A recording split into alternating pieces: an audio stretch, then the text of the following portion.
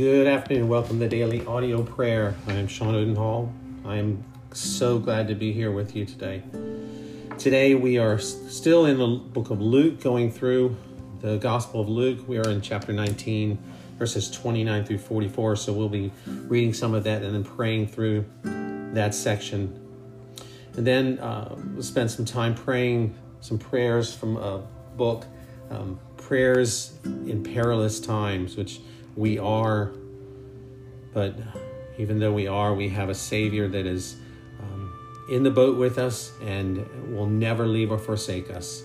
So Luke 19:29, when he came near to Bethpage and Bethany at the mountain that is called Olivet, he sent two of his disciples, saying, "Go your way into the village on the other side, in which, as you enter, you will find a colt tied, which no man had ever sat upon. Untie it, bring it. And if anyone asks you, 'Why are you untying it?' say to him, 'The Lord needs it.'" And those who were sent went away and found the things just as he had told them. And as they were untying the colt, its owner said to them, "Why are you untying the colt?" And they said, "The Lord needs it." Then they brought it to Jesus. They threw their cloaks on the colt, sat Jesus on them, and as he went, they spread their cloaks on the road. As he was now getting near at the descent of Mount of Olives, the whole multitude of the disciples began to rejoice and praise God with a loud voice for all the mighty works which they had been seeing, saying, "Blessed is the King who comes in the name of the Lord, peace in heaven and glory in the highest." And some of the Pharisees said, "Teacher, rebuke your disciples."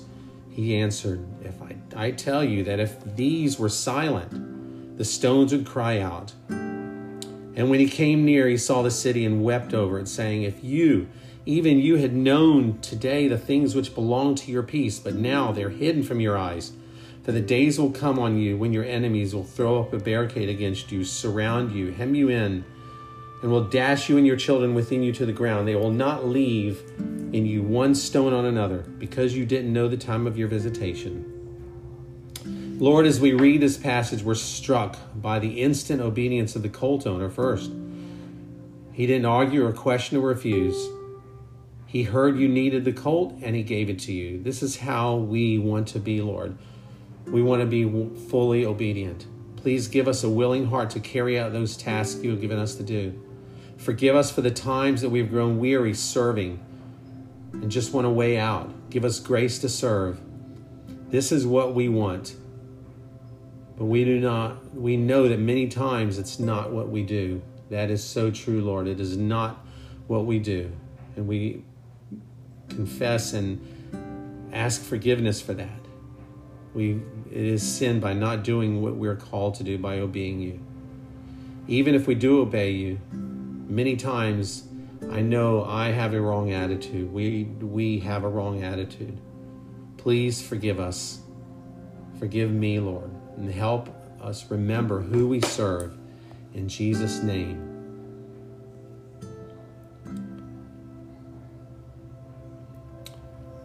Lord, we are so blessed to know that we do not walk this journey alone. We're blessed to know the friendship of other believers, sharing life together, sharing prayers together. It is a mystery when we come together in your name, Jesus. You are there in our midst. Think of that. You said in your word, "Again, I assure you, if two of you on earth agree about any matter that you pray for, it will be done for you by my Father in heaven. For where two or three are gathered together in my name, I am there among them." Lord, all of our differences, great and small, come together in you. One spiritual body with new meaning and purpose, your arms and your legs walking together in heavenly strength, bringing your light to a world in need. Lord, our scars, our experiences, our abundance and need, you will always remind us that we always have enough because your provision and love overflows. Lord, we are so blessed, but do we know it? Do we really understand what we have? Forgive us, Lord, for forgetting these things. Help us to remember the selfless sacrifice that you have made so that we could truly be one, especially in these perilous times, Lord.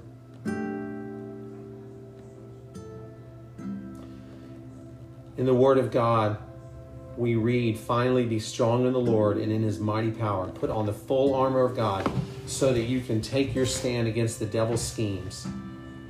For our struggle is not against flesh and blood, but against the rulers, the authorities, against the powers of this dark world, and against the spiritual forces of evil in the heavenly realms.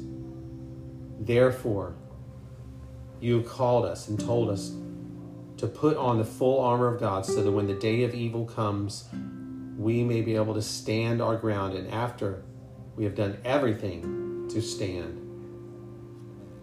The one behind all of this hate, Lord, it is not who it seems.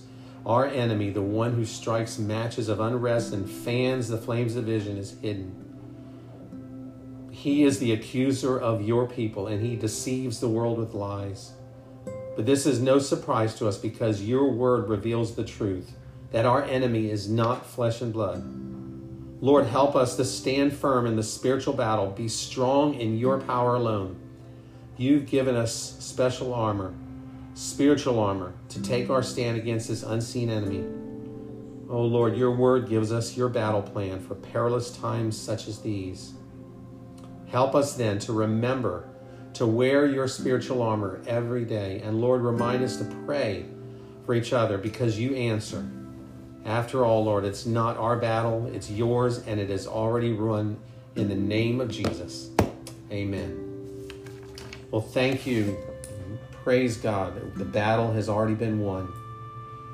That we fight not against flesh and blood, but we fight spiritual battles, which the Lord has won.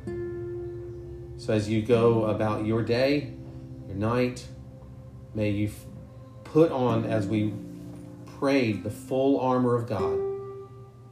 Oh Lord, heal us. In Jesus' name, amen.